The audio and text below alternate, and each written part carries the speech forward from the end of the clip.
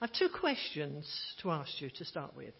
Number one, what can I do as a Bible-believing, Jesus-loving Christian do to change the culture around us?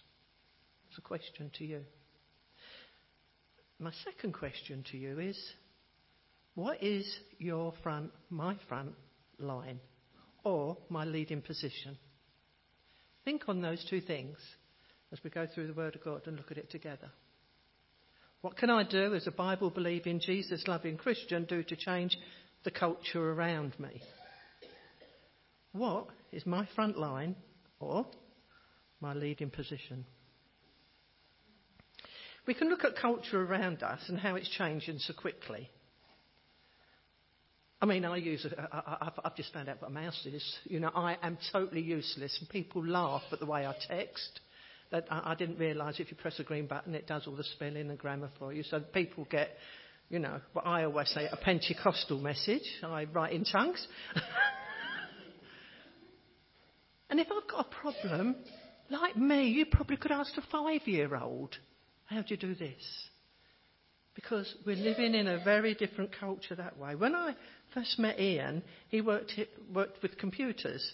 And he took me in to see a computer. I'm not kidding you. It was half the size of this room, with large, enormous magnetic, tapes on the wall. Enormous. When I went through, I had to take my shoes off. And you go through now I can get all of that on a little thing that I can stick in my pocket. It's changing so quickly, isn't it? I saw someone paying something on a watch. I said, what? Everything's changing so quickly.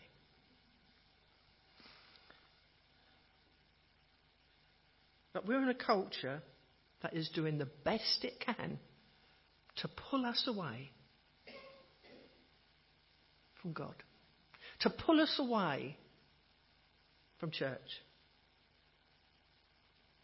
to pull us away from the truth. Compromise. Engage a little bit. After all, we've got to be modern, haven't we? Haven't we? We've got to be a part of it, haven't we? Of the new culture that's going on. Galatians 1, chapter 6 and verse 7 reads, we need to be on guard. We need to know the Word of God, and we need to stand firm in it. Would someone like to read the actual words? Galatians chapter 1, verses 6 and 7. I am astonished that you are so quickly deserting the one who called you by the grace of Christ and are turning to a different gospel, which is really no gospel at all.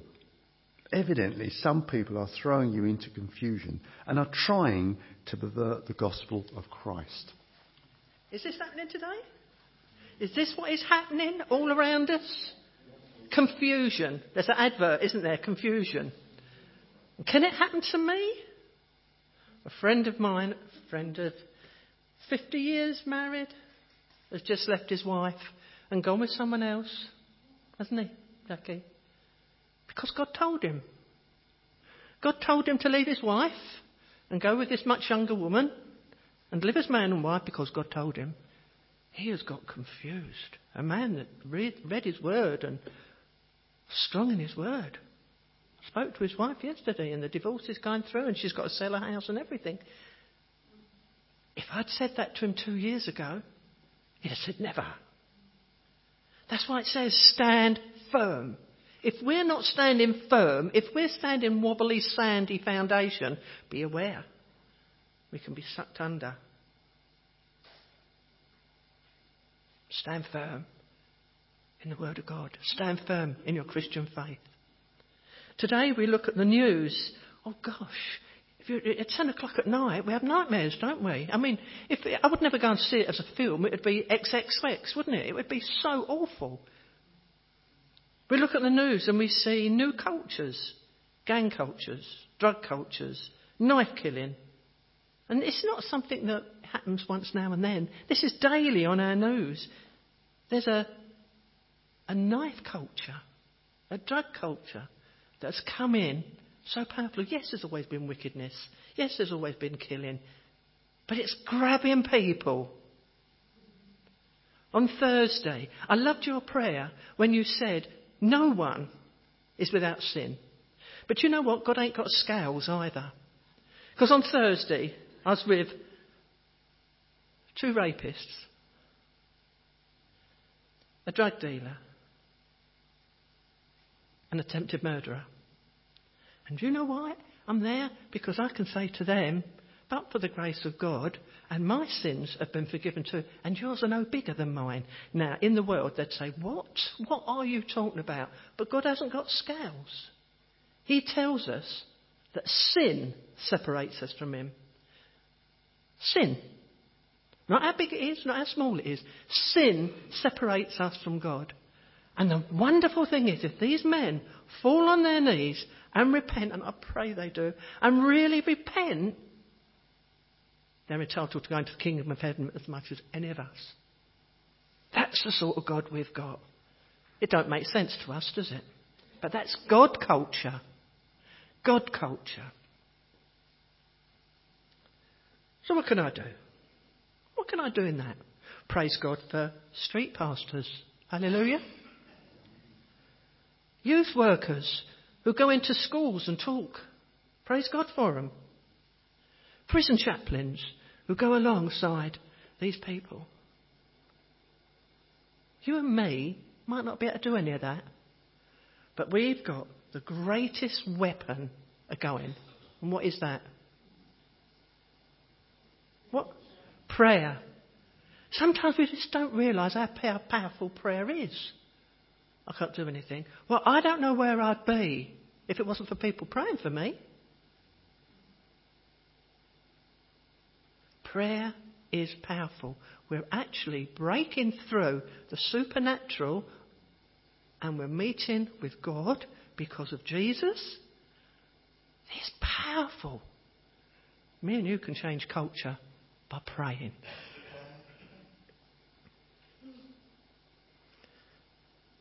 Thank God for our police, for our social workers.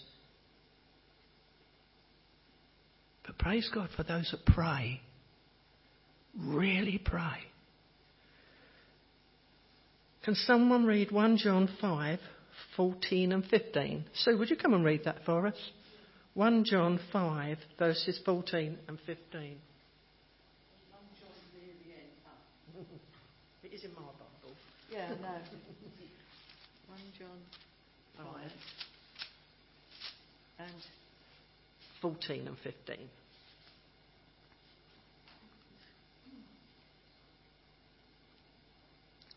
This is the confidence we have in approaching God, that if we ask anything according to his will, he hears us.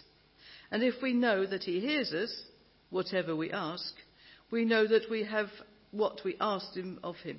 We know that we have what we asked of him. It's a bit of a fun, but the practice is right, yeah. See how powerful prayer is.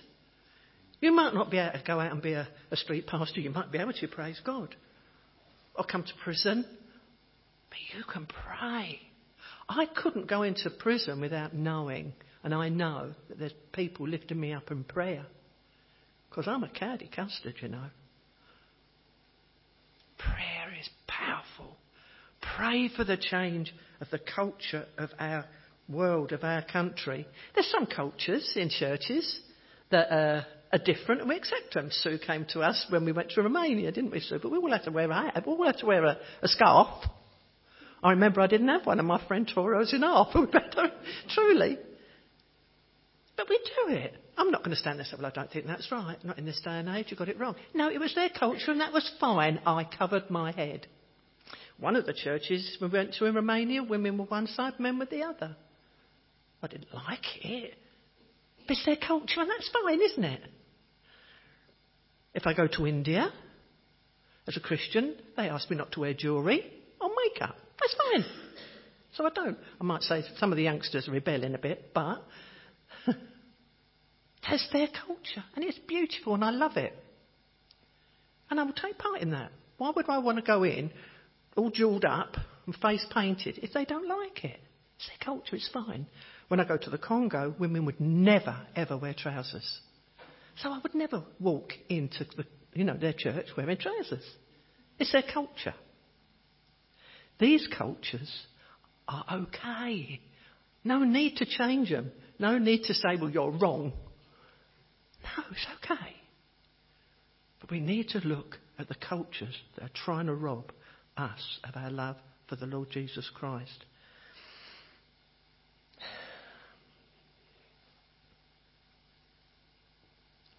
We can be oblivious to what's going on. When we first joined Elim, before it was Elim, it was called the Four Square Gospel. And they had a word that they preached, and they lived by it, from 2 Corinthians 16:7, come ye out and be separate. So they took that scripture literally. And if you belonged to them, you didn't go to the pictures. And my old cinema, isn't it? Sarah goes to me, what? Pictures. Cinema, you know what I mean. The cinema. They wouldn't go to a dance. They wouldn't go into a pub. They wouldn't go anywhere. I said to one of them, well, would you go to Tesco shopping? You know, you're going to meet with people anyway. But no, come you out and be separate. So you don't invite your neighbours in because you might get tarted, contaminated, whatever. Word taken out of context totally. So we can be like that. We can be oblivious to what's going on. I'm not going to be a part of that. Why do I want to be a part of that? Or we can sit and complain. It wasn't like that in my day. I know what I would do, and I've had it said to me many times. You go to prison, don't you? I'll put a bomb under it, get rid of the lot. I've heard it so many times. I fight, I'm telling you my sin now, I fight a critical spirit. I fight it. I can be so critical. Oh, look at her dress. Oh, stop it, Lord, in the name of Jesus, bless her. I can be critical. You can be critical of the culture today. Wasn't like it in my day. I think it's disgusting. I know what I would do. I know what I think they put them all in the army. Have you heard these things said? Is that going to change culture? I'm asking. Is being oblivious going to change the culture? Is being complaining and critical going to change the culture? But the big one, compromise, even calling it in love. Engaging with unchristian things and their culture, and sadly, it's even creeping in to our churches. Sadly, we're allowing some of the things that are ungodly creep in. I remember years and years and years ago when I used to go to Suffolk, and I don't know if anyone remembers Roy Hession. He wrote Calvary Road and that, a very sound man, but he had someone there, and he was in India. And he spoke about a terrible, the monsoon had come and a terrible flood was coming through. And so they put all the sandbags outside so the water wouldn't come through.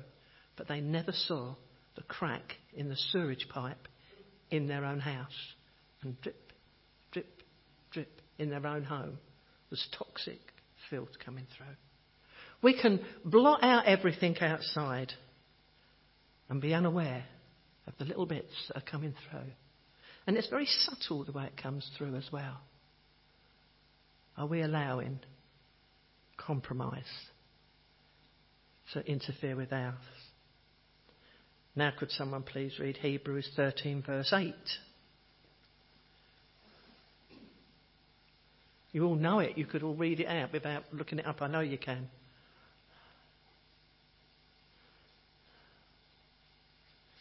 Hebrews 13 verse 8.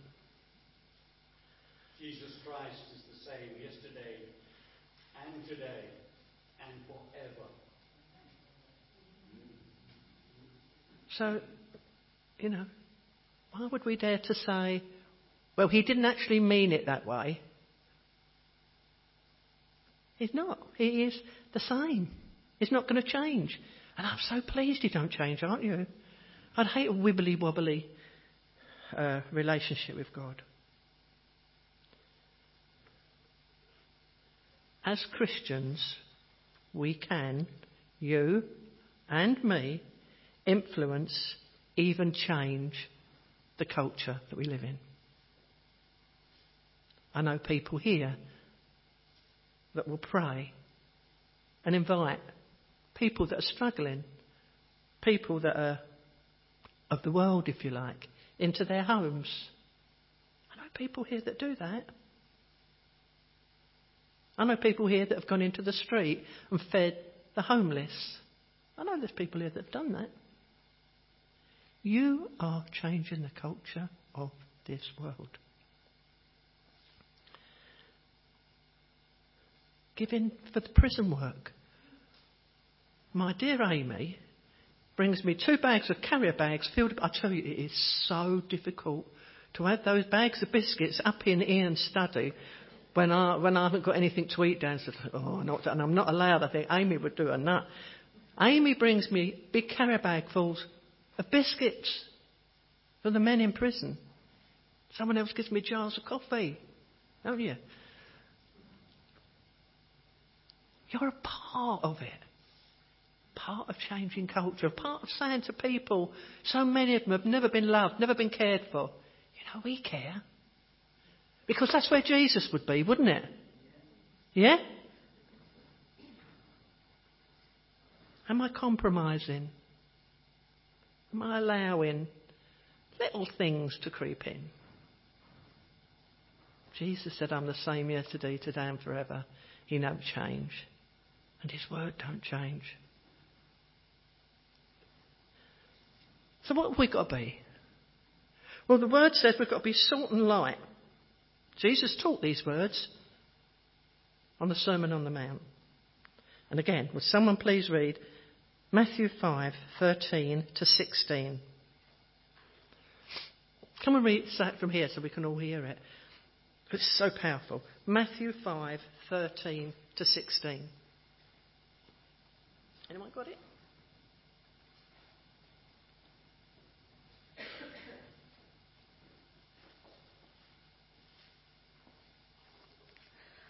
You are the salt of the earth, and if the salt loses its flavour, how shall it be seasoned? It is then good for nothing, but to be thrown out and trampled underfoot by men. You are the light of the world.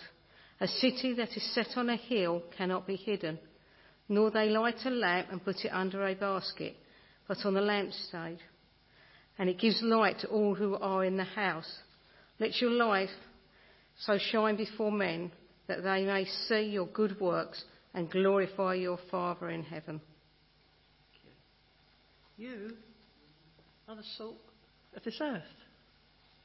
But if it's left in the canister, I've got one of these grinder things, and it's got a lid on it, and it's really funny because I find when people come, they often turn it over and start doing this, like taking the lid off.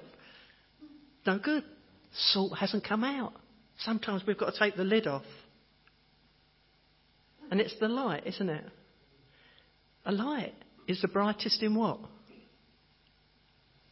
In darkness. The darker it is, the lighter that light is. So, remember when you was children, you sing, "This little light of mine, I'm going to let it shine." Did you used to sing that? Let it shine, let it shine, let it shine. Yeah?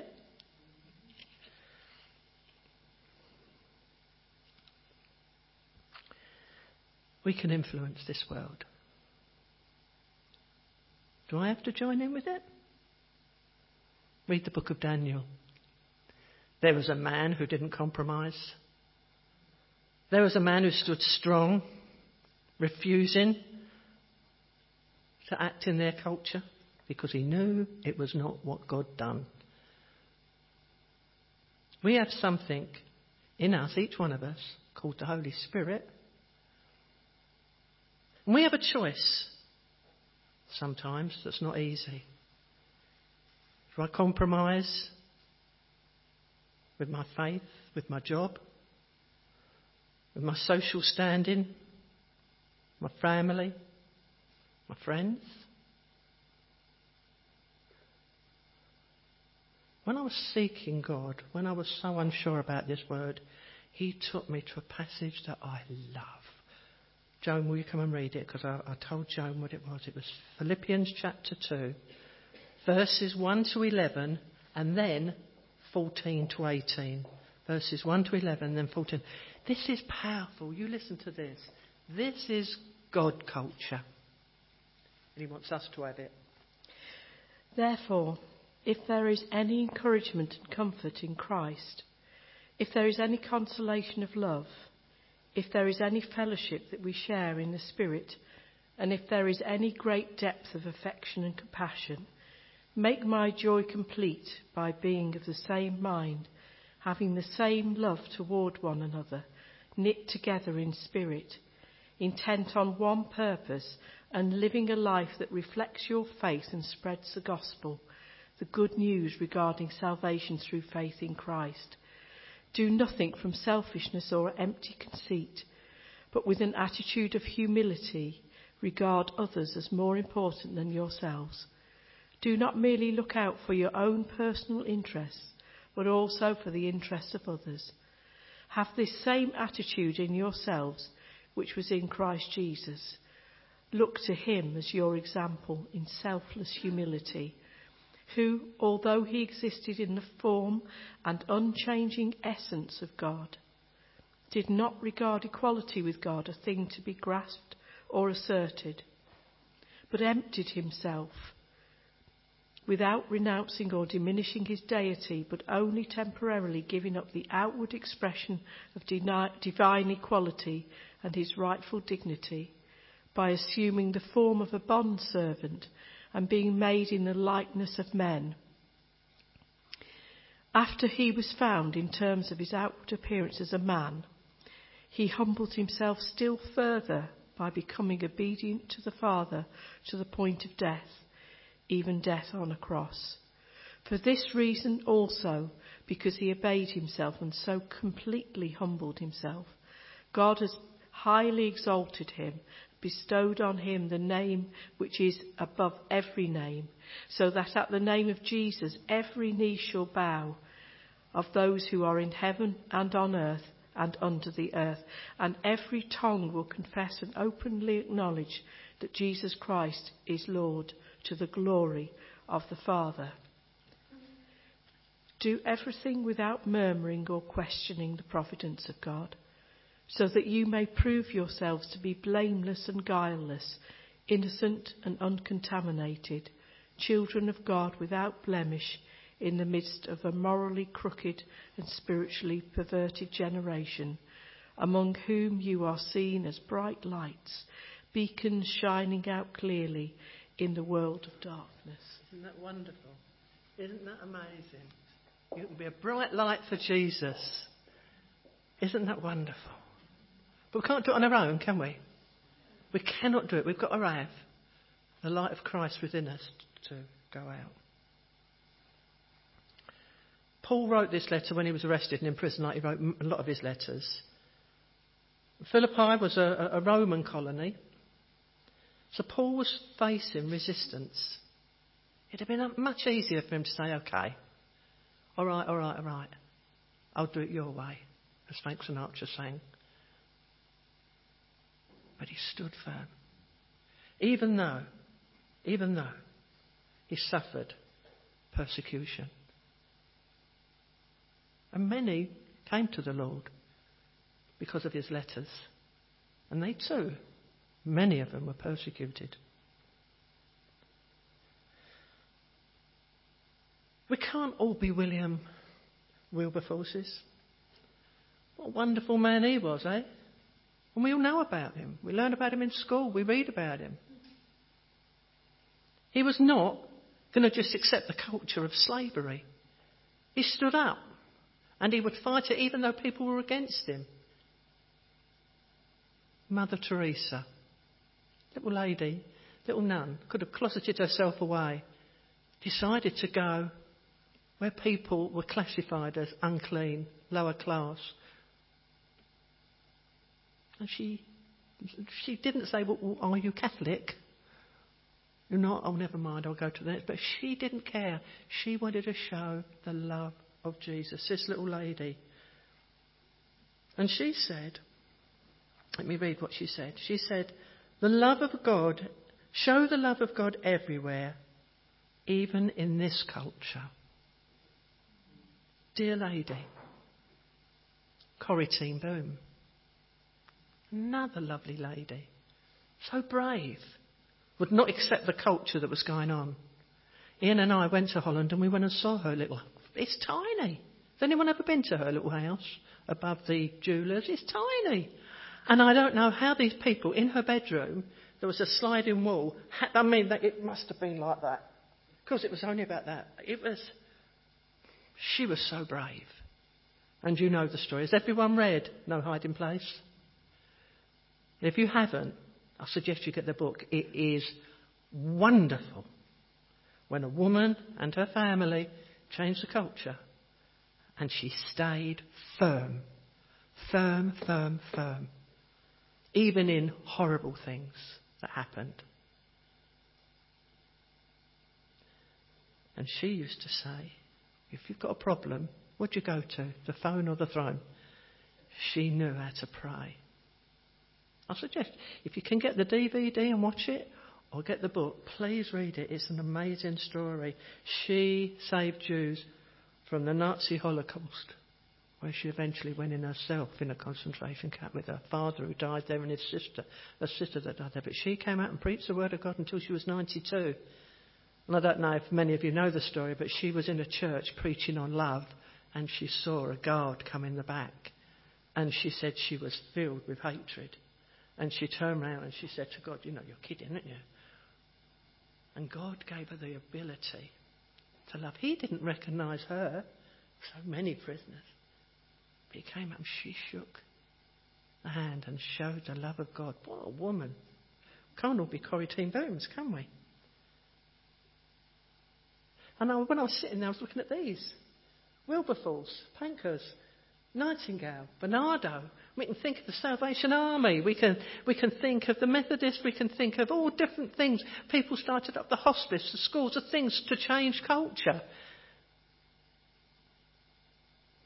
And there was only one person that done it mainly. They saw it and said, I ain't going to stand for this. So my first question to you wasn't it? Do you remember the first question?